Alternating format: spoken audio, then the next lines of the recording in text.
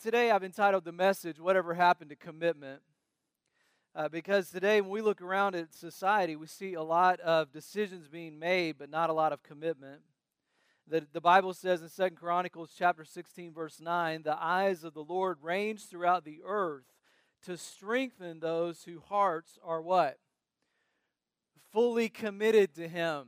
The Lord is looking around the earth to see who is it that would be fully committed to Him. History shows us that long-term commitments pay off. That said, the sad thing is today that we are seeing less and less commitment. I'm seeing less commitment in people than in my entire lifetime. People are less reluctant to make long-term commitments. We don't want to commit to long-term to jobs. I remember back in my dad's generation, it seemed like people would take a job and they would have that job for many, many years. We don't want to commit to long-term marriages. We're seeing more and more young couples who say we want to live together, we want to cohabitate, we want to try this marriage thing out. And so they want all the benefits of marriage, but without all of the commitment of marriage. And the vast majority of those relationships don't work out because you can't have love without commitment. We don't want long-term investments. We don't want to commit to a church. I remember as a kid growing up, things have changed now, but when people came in church, they often came Sunday morning, they often came Sunday night, and they would come Wednesday night. It seemed like church was not only a priority, it was a commitment that people made. And today, we see in many, many cases around the country, people have a lack of commitment to the church. They will go from church to church or service to service or find something that they think, well, this is better. The average Christian attends worship 1.6 times a month. Now, I'm very, very happy to say that we don't see that statistic too much here. In fact, most of you who are coming are just coming on a regular basis, week in and week out, and so we celebrate that. But there is this attitude out there that just seems to be, with all the options that are out there, I want to keep my options open. If I just keep them open, I'm not going to be committed to anything. Life is a buffet. I want to just choose what I want. I want to go to the golden corral of life. And if I want this, I want that. And if I want that, I want that. And I'm not really going to worry about committing to it. But friends, the tragic fact is you cannot live without making commitments. I mean, the truth is you can't buy a house without making a commitment. You certainly can't have a marriage without making a commitment. You can't even give a driver's license today without making some kind of a commitment. And friends, listen, nothing great in life ever happens without making commitments because it shows what your values are. When you commit to something, you're saying, this is what I value, this is what's important to me. And when you say it's important to you, you make a commitment to it. You say, this is what I'm going to do. And in marriage, we say we're going to do it till death do us part. And the uncommitted life is a challenging life. It's really a selfish life that says I'm not committed to anything. It is also true you can't be committed to everything, so you do have to choose your commitments, but it shows what you value. It also shapes your life and your future. You show me somebody who's committed, I'll show you what their future is going to be like. You show me what you're committed to today, I'll show you what your future is going to look like. Because you become whatever you're committed to. Your life is the sum total of your commitments. If you think making money is your primary commitment, well, in a few years, we're going to be able to say, well, was that your primary commitment? And what happened to everything else? Everything else. What about your family? What about your life with God? No, I put money as the top priority and top commitment. And so you'll reap the benefits or the consequences of that decision. Your life is what you commit to. And if I were to sit down with you for just 30 minutes and say, show me what you're committed to, show me what decisions you're making today, we would be able to look together and say, this is what's going to come down the pike 30, 40, 50 years from now if that's the primary commitment in your life.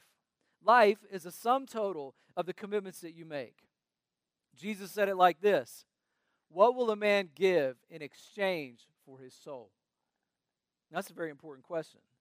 Because every day in your life, you are exchanging your life for something. On average, each person only has about 25,550 days if you're living to old age. And every day when you wake up, you exchange your life for something. Some people exchange it for TV or internet or downtime. Many people are exchanging it for social media. Some people exchange their life to do nothing. But you're exchanging your life every day for something. So Jesus said, what does it gain a man if he gains the whole world and yet forfeits his very soul? So wise people use their time wisely. They have commitments. They demonstrate those commitments every day. And if you don't get anything else out of this, remember this, every choice has a consequence. When you make a decision based on something you're committed to, there will be an outcome of that. You reap what you sow. And in every life, every choice has a consequence. So the question is, what will you be committed to? Now, Jesus is very clear about this, that the cost of following him is the cost of commitment. And as you read through the Gospels, you'll find example after example where Jesus will put people in positions where they have to choose. Sometimes there were large crowds following him, like in Luke chapter 14 or John chapter 6. Jesus would preach a sermon. Everybody goes, we want to follow you. And Jesus oftentimes would talk down the crowd and say, I don't want all the crowd. I want the committed. I want people who are in on this thing. And we see this all the time in Jesus' ministry. Kyle Idleman, in his book Fan or Follower, writes, see, a lot of us don't mind Jesus once a week on Sunday. We don't mind making some minor changes in our lives, but Jesus wants to turn our lives upside down. We want him to do a little touch-up work, but Jesus wants complete renovation. We come thinking tune-up, but Jesus is thinking overhaul. We think just a little makeup is what we need, and Jesus is thinking makeover. We think a little decorating is required, and Jesus wants a complete remodel. Jesus didn't come to this earth so that you'd be better behaved or tweak your personality or fine-tune your manners or smooth out your rough spots. He wants total transformation. Total transformation takes total commitment. Luke chapter 9, verse 23, Jesus says, if you want to follow him, you got to do what? Deny yourself, take up your cross daily, and follow him. He's saying, I want to be first place. I want to be priority in your life. You have to love me more than anybody or anything else in your life, any other priority. And that's a pretty ridiculous claim, right? It's pretty audacious. It's out there. But if anybody else had said it, we would say, that's ridiculous. How can you even ask for that? But look, when the creator of the universe says, I want to be first place in your life, that's probably a time when all of us should probably listen up. And the difference is here that Jesus has a right to the claim. He says, I want to be first place. He made you, he created you, he loved you. He died for you on the cross. Nobody else has ever done that. And so he says, I want your very best all the time. So, today, we're asking the question, whatever happened to commitment? C.S. Lewis said it like this: if Christianity is untrue, then it is unimportant. That's obvious. If the Bible's a lie, if it's all a myth, if it didn't really happen, then why are we all here? It doesn't really make a difference. He said if Christianity is untrue, then it's unimportant. But on the other hand, he said this: the only thing that Christianity cannot be is moderately important. It's either all or nothing. It either demands and deserves everything I've got, or let's all go home. And the one thing it cannot be is moderately important. Now, the end of Luke chapter 9, Jesus gives us three individuals in a way of illustration, but also real-life stories that happen. In Luke chapter 9, verse 57, these three individuals are going to help us understand three commitments that we really need to make when it comes to Christ. First of all, verse 57 says, as they were walking along the road, a man said to him, I will follow you wherever you go. And notice he says, I'll follow you wherever you go, wherever. There are a lot of people who talk a good game, but they don't follow through with their commitments. And he says to Jesus, I'll follow you without reservation. But Jesus said to him, foxes have holes, birds of the air have nests, but the Son of Man has no place to lay his head. Jesus draws attention to the fact that this man loved comfort more than he loved following Christ. And maybe that's what's keeping you.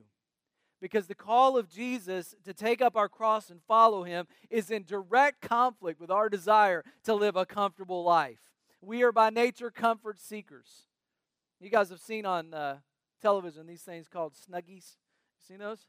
It's okay. Anybody want one? Anybody have one of those? Raise your hand real high if you have a Snuggie. Oh, that's cute. That's good. That's good that you admitted it. You guys that are members of SA, Snuggies Anonymous, you get excited about that. And a little blanket with sleeves. And it's one of those inventions I think, daggone, why didn't I invent that thing, man? You know? And it's so simple. Take a robe, turn it backwards, you got a Snuggie, all right? And but that is kind of It's kind of the cultural value of our lives. So many people seek comfort today. We've made comfort our God. That's what we live for, we work for, we sacrifice for it. And this man in verse 57 says, I want to follow you wherever you go. And Jesus said, you don't understand that this is not a life of comfort. This is a life of commitment. This is all in. You're all in on this. And many, many Christians approach their commitment to Jesus in the Bible this way. They say, I like Jesus, but I don't like serving the poor. Oh, I like Jesus, but I can't always get up for church. Oh, I like Jesus, but I can't really sacrifice for Him and commit to Him my resources or finances. I like Jesus, but he demands too much time. Look, half-hearted commitment is no commitment at all. If you're half-heartedly committed to your spouse, that's no commitment at all. Amen? Come on. To those of you who said at your commitment day, to have and to hold from this day forward, for better, for worse, for richer, for poorer, in sickness and in health, till death do us part. I mean, that's a pretty significant commitment, right? Here's what you didn't say. To cook and to clean, to be nice and not mean, to provide for my needs till you frustrate me, then I'm out. That's not commitment. Commitment challenge number 1, I choose commitment to Christ over comfort. Remember it. Write it down. I choose commitment to Christ over comfort. Comfort is not the highest value. Verse 59, he said to another man, follow me. But the man replied, Lord, first let me go and bury my father. Jesus said to him, let the dead bury their own dead, but you go and proclaim the kingdom of God. One of the first words out of the guy's mouth is what? First, let me go bury my father. And you may say, well, we could be sympathetic to this guy. His dad maybe died, and he said, well, I'm going to go bury him. But you're missing the point. What he's really, I don't even know if his dad is sick at this point. He's saying, hey, listen, I got other priorities here. I've got other things I want to do. First, I'll go do those things, and then I'll come follow you. And this happens in the Christian life too. Oh, God, I'll give to you sacrificially when I have the money. I'll serve humbly when I have the time. I'll come to the gathering on the weekend, on Sunday, regularly when my kids aren't so busy. I'll give up that toxic relationship when the moment seems right. I'll give up that habit soon, next week. The Christian life is often filled with excuses rather than commitments. This guy wants to bury his father, but the truth is he's just making an excuse. And the excuse is not good enough for Jesus. And so I'm not sure what's holding you back from that full commitment. Maybe something that seems very legitimate, but Jesus says the time is now. So challenge number 2 is I choose commitment to Christ over excuses. I choose commitment over comfort, and I choose commitment over excuses. And verse 61 gives us another one. It says, still another said, I will follow you, Lord, but first let me go back and say goodbye to my family. Jesus replied, no one who puts his hand to the plow and looks back is fit for service in the kingdom of God. Jesus isn't looking for half-hearted followers. Following Him part-time is not an option. He's not interested in Sunday only. He's not looking for people who are looking over their shoulders all the time, wondering what they're missing out, wondering about those relationships that they used to have, wondering about what their friends are doing that are fun that they wish they could do. They're not looking over their shoulders. They're looking forward. And they know that no matter what, Christ is their commitment, their priority. And so the question is Jesus just one of many commitments to you, or is He one and only? Jesus is very clear. Commitment to Him is the only option. Jesus says the most important command is to love the Lord your God with what? With all your heart. With what? All your soul. With all your mind and with all your strength. Nothing less. Nothing less is worthy of the King. Matthew 6 says it this way. Jesus said, seek first His kingdom and His righteousness, and all these things will be given to you as well. When you get Jesus, you're not giving up something, you're gaining something. You're gaining the whole world. What would it forfeit a man if he gained the whole world and yet gave up his soul? Jesus said, look, you want to gain in this life? Put Jesus first.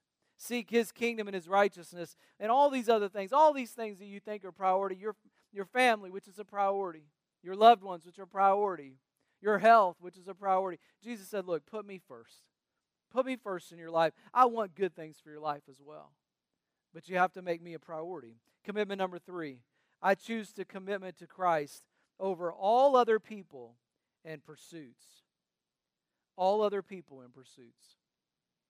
Now, I want to give you 4 practical things just very quickly, because I think sometimes messages like this we can leave and go, yeah, I'm going to be committed. And then we go, well, how and in what ways? And these are the very basics, but I'll give them to you. The first thought of every day. I think we should be committed the first thought of every day. Psalm 5:3 says, each morning I will look to you in heaven, lay my request before you, and wait expectantly. I think when you first wake up, rather than thinking about your to-do list and all the things that you need to do, I think you should wake up thinking about what Christ has already done. I think you should wake up going, just God, thank you for what you're doing in my life. Just wake up with that attitude of gratitude in your life. Wake up with the idea of, God, thank you so much for all that you've given me. Put your priority on Him first. Read that scripture, say that prayer, and make sure you're focused on Him. The first thought of every day. And remember that His mercies are new every morning, every time you wake up. I think we should give Him the first day of every week. This used to be just kind of standard operating procedure, but somewhere along the way we've left it out. On the first day of the week, the disciples came together. They broke bread and they worshiped. Why do Christians worship on Sunday? Do you all know? That's the day that He resurrected.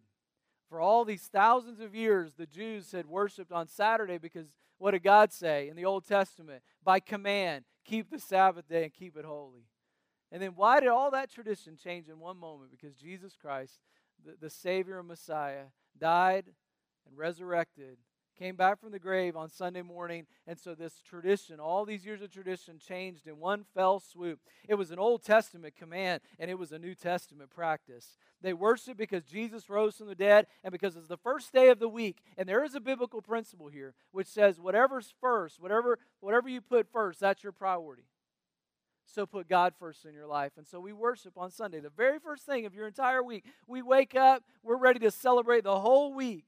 And we do it right by putting God first, worshiping on the Lord's Day. That has been a long-standing practice that God instituted, and we should not be the ones who try to break that practice in our own lives. Make it a priority in your life. Make it a priority that church would be something that you would be a part of. I think we should make the first portion of our income.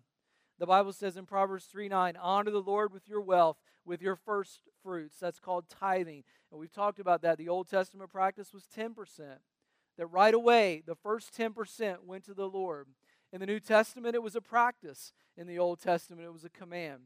And one of the ways we show God first place in our life is where we say, God, in all that we have, our time, our energy, our resources, we want to put you first. We do it because it gives us gratitude of the past, of what God has done. It keeps our priorities straight in the present. Because if I don't give, I have a tendency to, instead of focusing on God, I tend to focus on my own needs.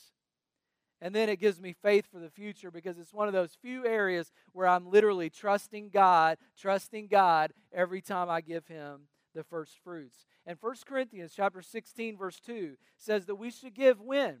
On the first day of the week. Set aside that sum of money and giving. Why?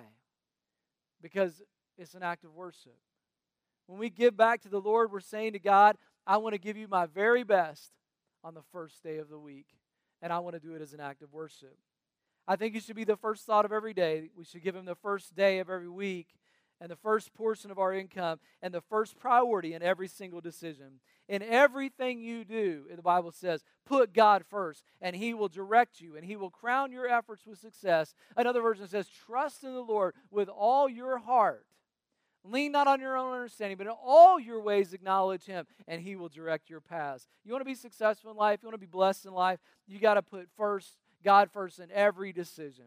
Rather than deciding what you're going to do and then later saying, oh, God, would you join me on what I just decided to do? Why don't you first ask God, God, would you help me make the decision that you'd be honored by? And whatever you feel directed by, whatever you feel like the Lord is leading you to, He'll open some doors, He'll close some doors, He'll give you confirmation through His Scripture, through prayer, and through other people, other believers in Jesus. Those people will encourage you, and once you make that decision, make sure that you're saying, God, I want to put you first in that decision.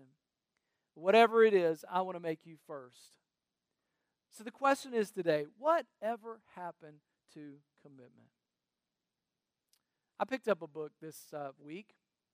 I was over at Jason's basketball practice. He happens to practice at a church, and they had a bookcase. I guess it's kind of a library. I assumed it is because I borrowed a book. Amen? And I'm bringing it back, though. I'm bringing it back. So the book is called The Christian Atheist by Craig Rochelle. And I didn't know what to expect when I first picked it up because the title in and of itself seems to be an oxymoron. Well, the truth is that's his whole point, that he lived many, many years while believing in Jesus in his heart. His mentality and his attitude both demonstrated that truly he didn't really believe in God. It answers some difficult questions in there. In fact, some of them are extremely difficult. That I believe in God, and yet I still struggle with the fact that people go through hard times. Or I believe in God, but I still wonder if God answers prayers. So there are some difficult questions in there. But at one point in the book, there was something at the very end that struck me. This is a book I couldn't put down. He said one day he was home working out on his elliptical, and he was listening to a sermon, and suddenly he said he just had to stop. He said he was surrounded by God's presence. He knelt down on the floor and started to cry out to God, and he said, if you'd seen me, you would have thought I was falling apart, but God was putting me back together. He said, I cried for all of God and his presence, and it became immediately real. And he said, I believed in spiritual visions. He said, I just never had one. But he said, I had this picture of 3 lines. And I thought I would conclude today in the way that he talked in his book.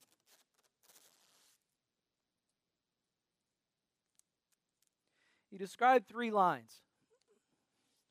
And each line was a line of commitment. The first line was simply that he believes in God. You can go ahead and go to that slide. That he believes in God and the gospel enough to benefit from it. In other words, he said, I believe in the gospel just enough to receive whatever benefit. And he said there are a lot of people that are like this, and this is what he saw in his mind. Many people who believe in God in their heart, they want all the benefits of Christianity, but they don't want the commitments of Christianity. And so he said there are many, many people that were there, and he said, in fact, in his life, he was there for a long time as well. I believe in God. I may have even said yes to Jesus at some point, but what I want is what Jesus can do for me. It's not what I can do for Jesus. Does that make sense to everybody? He said then he had to move to that second line. I believe in God and Christ's gospel enough to contribute comfortably. I believe in God enough. Yes, sure. I'm willing to give something back to him because I understand what God has given to me. And here's the reality about this. Most believers in Jesus today in our country are either at line number 1 or line number 2. Line number 1, I want heaven and all the benefits. I believe in God, but I'm not really going to give back to him. I just want all the benefits of Christianity. Line number 2, I believe in God, but I'm going to give to him comfortably, right? I'm going to give to him within my comfort zone, whatever that is. Oh, I'll give him a little time. I'll give him a little resource. I'll give him a little energy, but it'll be within my capability to be able to do it. And many of us live there. Line number 3, I believe in God and Christ's gospel enough to give my life to it. This is the no turning back point. This is the point where you say, no matter what my friends do, no matter what culture says, no matter what anybody else around me does, I'm going to give my life fully 100% to what Jesus has for me. And here's what he writes. Although most people I knew were line 1 and line 2 believers, suddenly anything less than line 3 didn't seem like Christianity to me. Could I give my whole life to Christ? Not only in words, but in my daily life? I knew in the deepest part of myself I have to be a third-line believer. With unquenchable thirst, I pursued living water above all substitutes. I started praying like never before, started pursuing God in the morning and continued throughout the day. Jesus was on my mind when I fell asleep and when I woke. Scripture started becoming my bread of life, nourishing my soul. I believe in God and Christ's gospel so much that I'm willing to give my whole life to his cause. Nothing in this world is more important to me than my treasure in heaven. No fear in my heart is greater than my fear of God. I desire nothing more than I desire all of God. Tears fill my eyes as I type this. I cannot put into words what God has done in my heart. Line 1, I believe in God, but I want the benefits. Line 2, I believe in God and I'll give something comfortably, whatever's within my comfort zone. Line 3, I believe in God so much that I'm willing to give my entire life to the sake and the cause that He's called me to. Whatever happened to commitment? Whatever happened to some people that said, no matter the cost, I'm willing to follow Jesus? Jesus said, that's the follower that I'm looking for. 1 Chronicles, he looks to and fro throughout the world to see who is fully committed to him. Not just in the Old Testament, not just in the New Testament. Right now today at Access Christian Church in Mason, Ohio. We're going to sing a song of commitment. And I really want to encourage you today. Take this time to worship. Take this time to, in your own mind, set your own line. To look at where you are. To truly evaluate. And to say, God, I really want to be that third line kind of believer. I want to be somebody that's willing for total commitment. You think about that and pray about it. If you want somebody to pray for you, we'll be down here ready to pray for you about it. If you've never made a commitment to Christ, you can do that today. You can be baptized into Christ. You can repent of your sins. You can say, I want to follow Jesus with everything I've got. Now, I know we're not going to be perfect about it. Even the Apostle Paul said, there are things I want to do that I don't do, and the things I know I shouldn't do, I still do. So even Paul struggled from time to time with where he was. But ultimately, he ended up in his life saying, for me to live is Christ, to die is gain. That he wanted to give his entire being to who Christ was. And that's our goal. That's what we want for you. That's what Christ wants for you. Let's pray. God, thank you so much today. Help us answer that question in this place, whatever happened to commitment, with a direct answer. Whatever happened to commitment, it reignited in a place on a Sunday morning in February in Mason, Ohio, with a group of people who said, we want to be wholly committed, sold out to you. And God, we were reminded of the Vance Havner quote once. He said, the world has never seen what would happen with a heart that's fully committed to Christ. And God, we want to be that. We want to have that full devotion. And God, we just pray as we worship today that we would draw our own line in the sand. And that we would cross that line and say, we want to, no turning back, God. No turning back. I've decided to follow you. Lord, we just pray for that today in Jesus' name. And we just pray that we be people of commitment. Amen.